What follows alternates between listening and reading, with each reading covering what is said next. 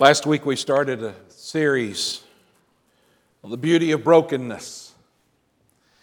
And just a very short recap, kind of the Reader's Digest version of what we've talked about so far, is that we're all broken. Every one of us has scars from previous pains. Every one of us has frailties. We all have glitches, if you will, in our personalities that keep us from being and doing all that we'd like to be and do. We're all broken. We've all been hurt. We have all hurt others. We say the wrong things. We think in selfish ways. We're broken. But instead of letting that brokenness define us and keep us down and tell us what we cannot do and who we cannot be, there is beauty in it when we recognize that because of our brokenness, it is easier for people to see God at work. You see, you can look through the cracks in John's brokenness and see the light of life inside there and see what God is doing. Anytime John accomplishes anything, you're able to say, well, I know John couldn't have done that. He must serve a God that's bigger than him. And it brings God glory. There is beauty in our brokenness. This morning, I want us to continue that same idea, but we're going to look at it from a different aspect. You know, when a jeweler is working with a diamond or another beautiful gem, that jeweler will cut away all the stuff that doesn't fit, that's not what he wants, and then he'll look at that gem in this direction, and then he'll spin it a little bit this way and tilt it a little bit that way and look at it from another aspect. And then he'll spin it again this way and look at it that way because he wants to see it from all sides, all different aspects. And that's what I want us to do with this concept of brokenness. This morning, a little bit different than last week as we looked at brokenness in our human nature, in our personality, in our background, and in our history. Today, I want us to look further within as we think about spiritual brokenness. How can there be beauty in spiritual brokenness? What is spiritual brokenness? What do we mean by that? Well, last time we talked about the brokenness of humanity. This time I want us to talk about a spiritual brokenness from within. What we're talking about is the opposite of pride. Pride gets puffed up, says, I'm strong, I'm smart, I'm tough, I'm confident, I can do all that needs to be done on my own, I got this. And because I'm puffed up and confident and self-reliant, it does at times put me in a position where I wind up looking down my nose at others who may not be where I am. The opposite of that is a broken spirit, humility. The ability to come to God and say, I am not, but you are. I need you. I cannot, but you can. I need you. When we talk about brokenness, we're describing David's experience in Psalm 51. Do you remember the story of David? The army is out fighting. David, who is the king, should have been with his army on the battlefield, but instead of being with his army on the battlefield, where was David hanging out that afternoon? You remember? He's on the roof of the palace. The roof of the palace it's the living room. In their day and their time, the roof was the place you hang out. So David is kicked back in his lazy boy, drinking his Dr. Pepper, watching the 72-inch big screen. And his guys are out on the battlefield.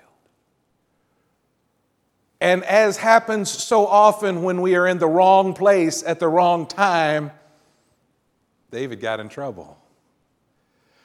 You know, quite often, not always, but quite often, we never would have faced the temptation that brought us down had we been in the right place.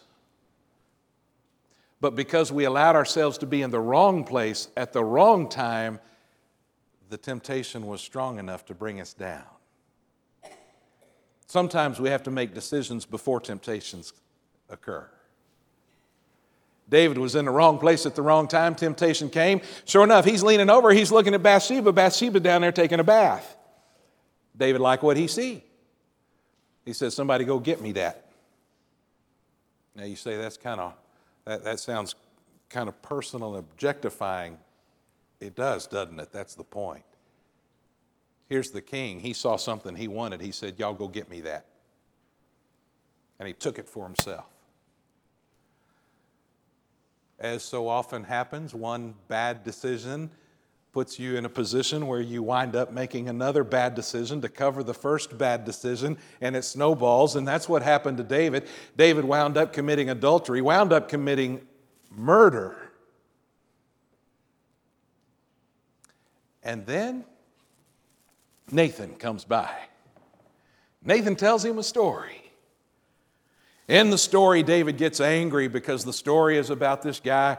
This rich fella had all these sheep and all these lambs. He had all that he could ask for. Poor fella over here only had one critter, only had one lamb, and he loved that lamb.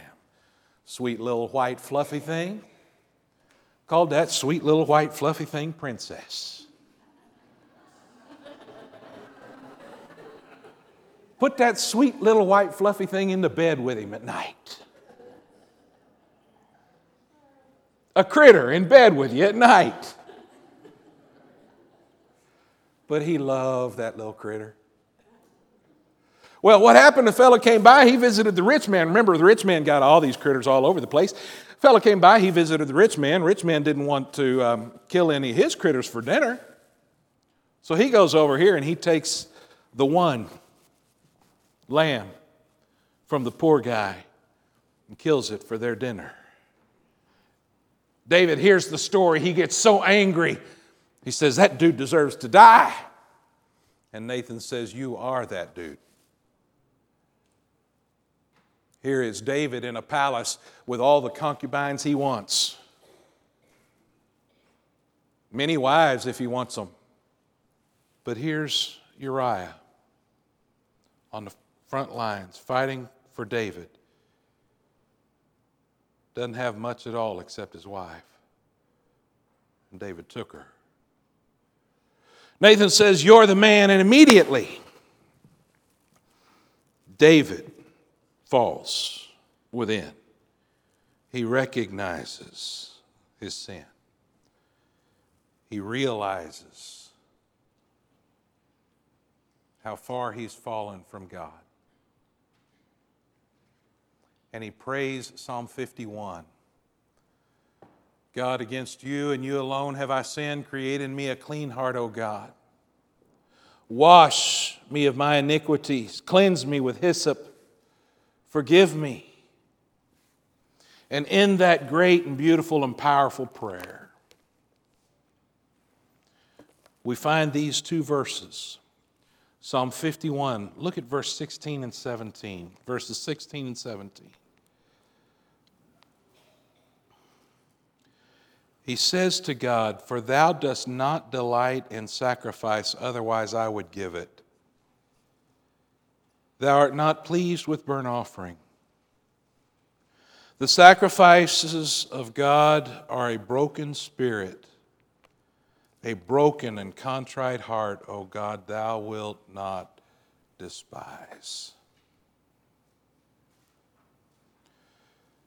And as David makes those statements, he speaks to a reality that we need to consider this morning. First, he recognizes that God looks beyond our religion. This is, I think, one of the most important messages, words, if you will, to the church today.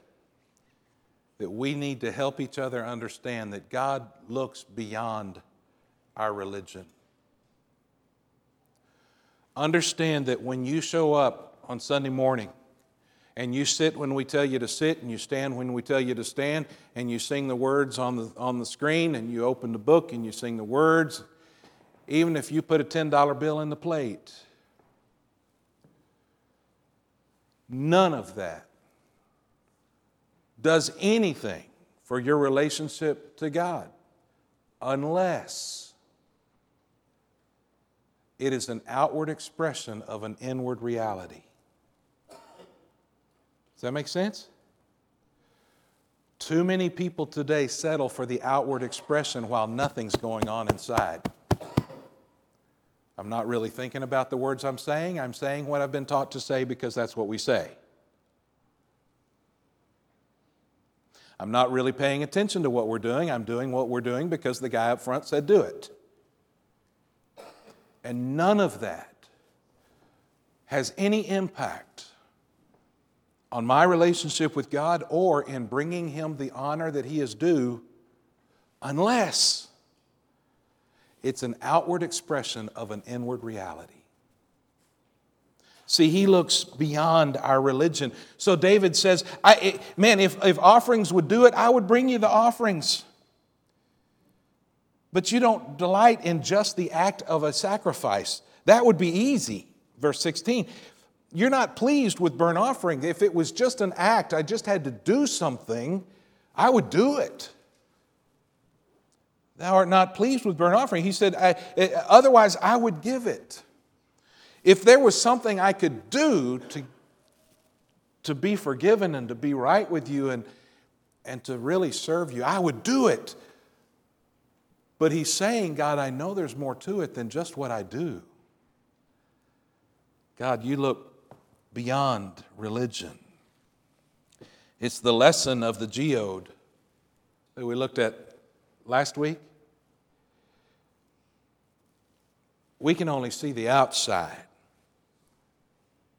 But God is able to see the beauty on the inside. That's the way things work with religion. All we can see is that you showed up, that you bowed your head, that you did the right stuff. But God looks beyond the religion. He looks to the inner man, the inner person. 1 Samuel chapter 16 and verse 7.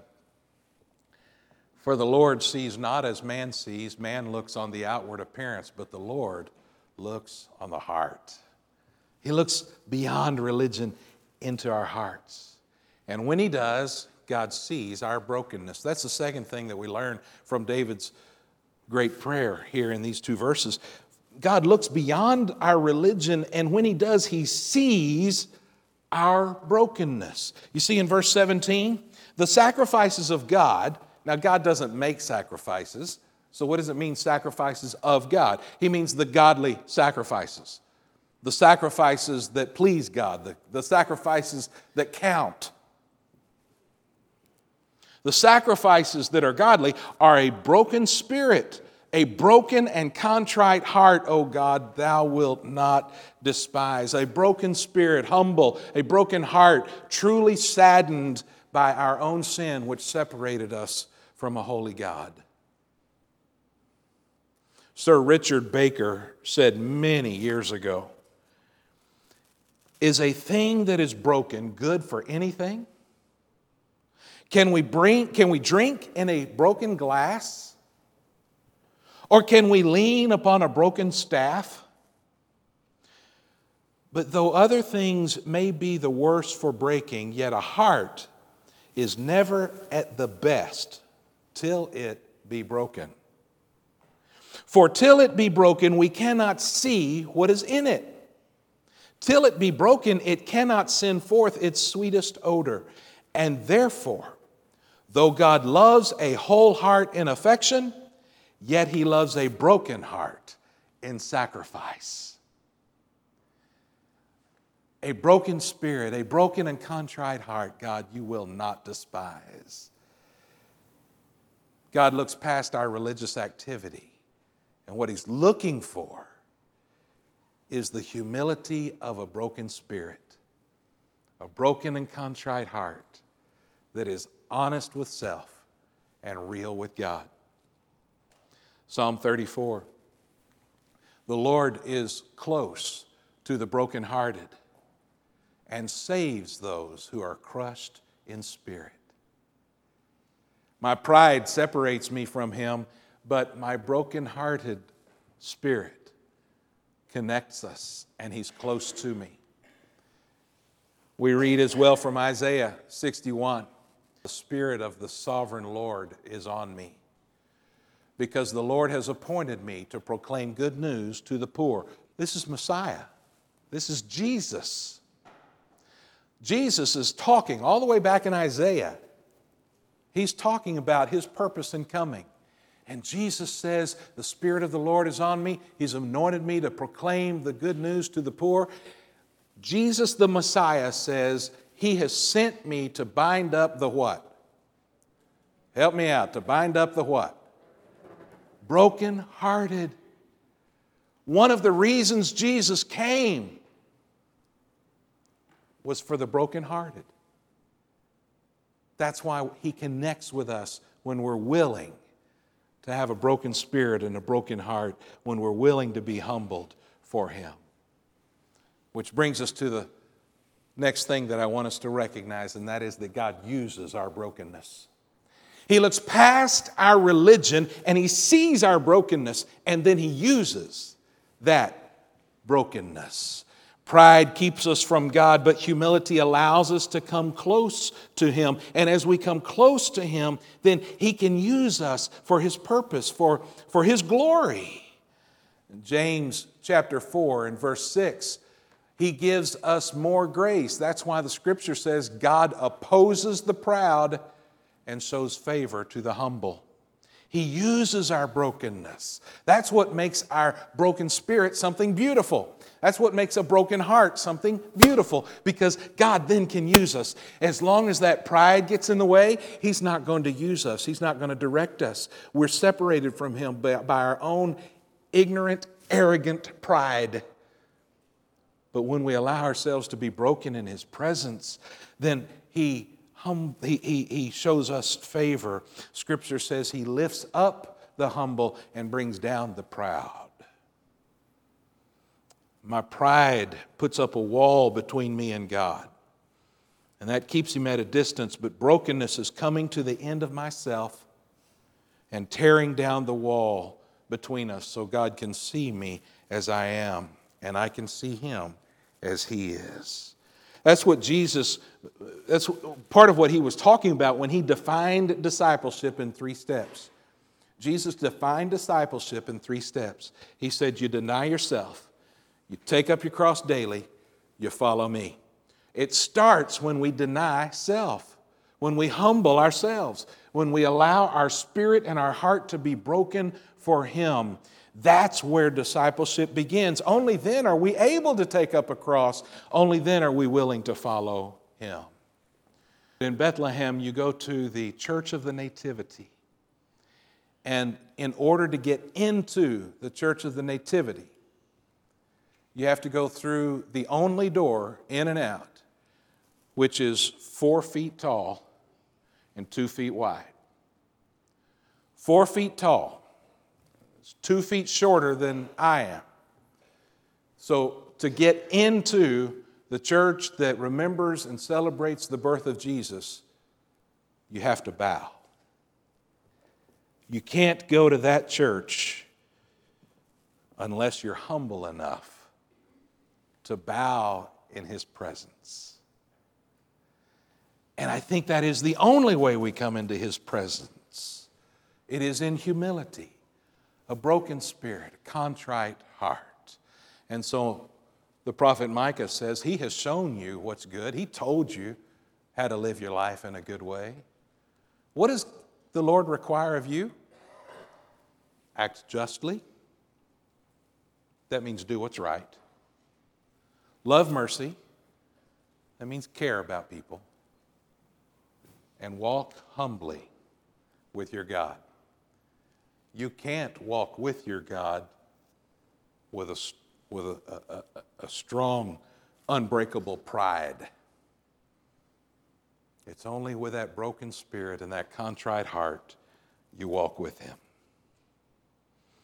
If you're going to get right with God and be the person that He can actually use, it's going to require that spiritual brokenness. Vance Havner was a pastor in years gone by.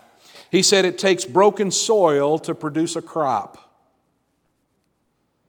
broken clouds to produce rain, broken grain to give bread, and broken bread to give strength. It is the broken alabaster box that gives forth perfume. It is the broken apostle Peter, weeping bitterly, who returns to greater power than ever. You see, God uses our brokenness. God has little use for a prideful person. He will do to us whatever is required to break us down. A wild horse is a beautiful animal. But a wild horse is useless to its owner. You have to train a horse before you can ride him, before you can get him to pull a plow, before he'll follow you. And traditionally, what have we called that process of training a horse so that you can ride him and lead him and he'll pull a plow? Traditionally, what have we called it? Breaking the horse. Now, I know that is not the term most people prefer today. I know that because I recently asked my friend Mitch Bynum, who's the pastor of High Point Cowboy Church here in town. I asked him about breaking horses. He said, John, use the term training. Got it. We train horses. I said, how long does it take to train a horse? He said, well, a lot of folks will send them to somebody who can train them. It may take a month, 2 months, 3 months. It depends on how much time you spend in the saddle. And then he said, but really, John, training takes a lifetime. And I got to really thinking about that. I got to wondering, how has God had to break me in order that I would follow Him, in order that I would pull my load? He's still in the process. But it seems to me that the more I fight against the process and the more pride I have, the more difficult that makes it on me. If I come to Him with a broken spirit and a contrite heart, then He can teach me to be the man He created me to be. I don't think I've ever told anybody this, but every time I preach, before I preach, every time I step into the pulpit, I pray basically the same prayer. I say, God, speak through me and speak to me. And I tell you that because I want you to know that when I preach, the message is usually something I need to hear just as much as anyone else. Sometimes God uses that preaching time to break me.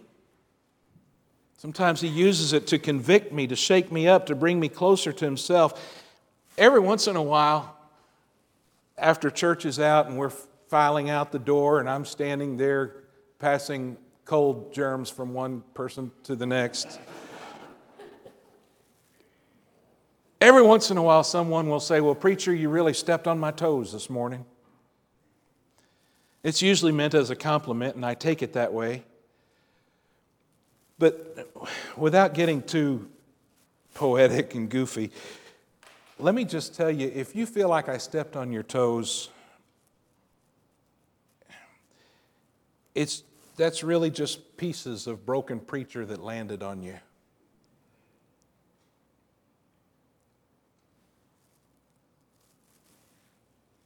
God has a process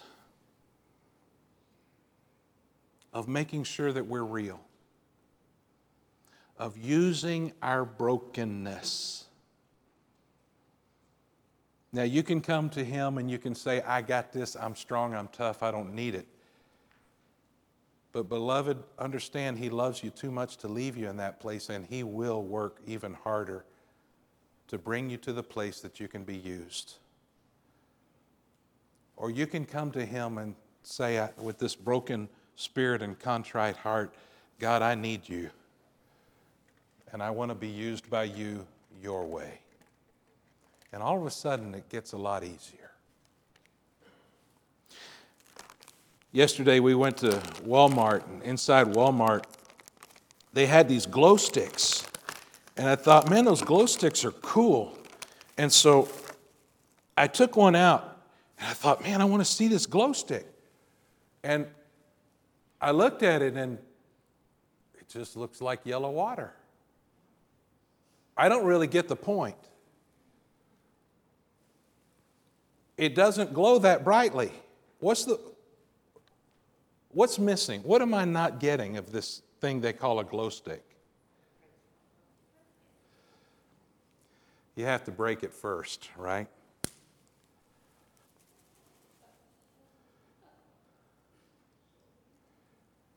Do you remember our memory verse from our last series? Let your light so shine before men that they can see your good works and glorify your Father in heaven. But beloved, I have to tell you, in order for you to do that, you have to be willing to be broken first.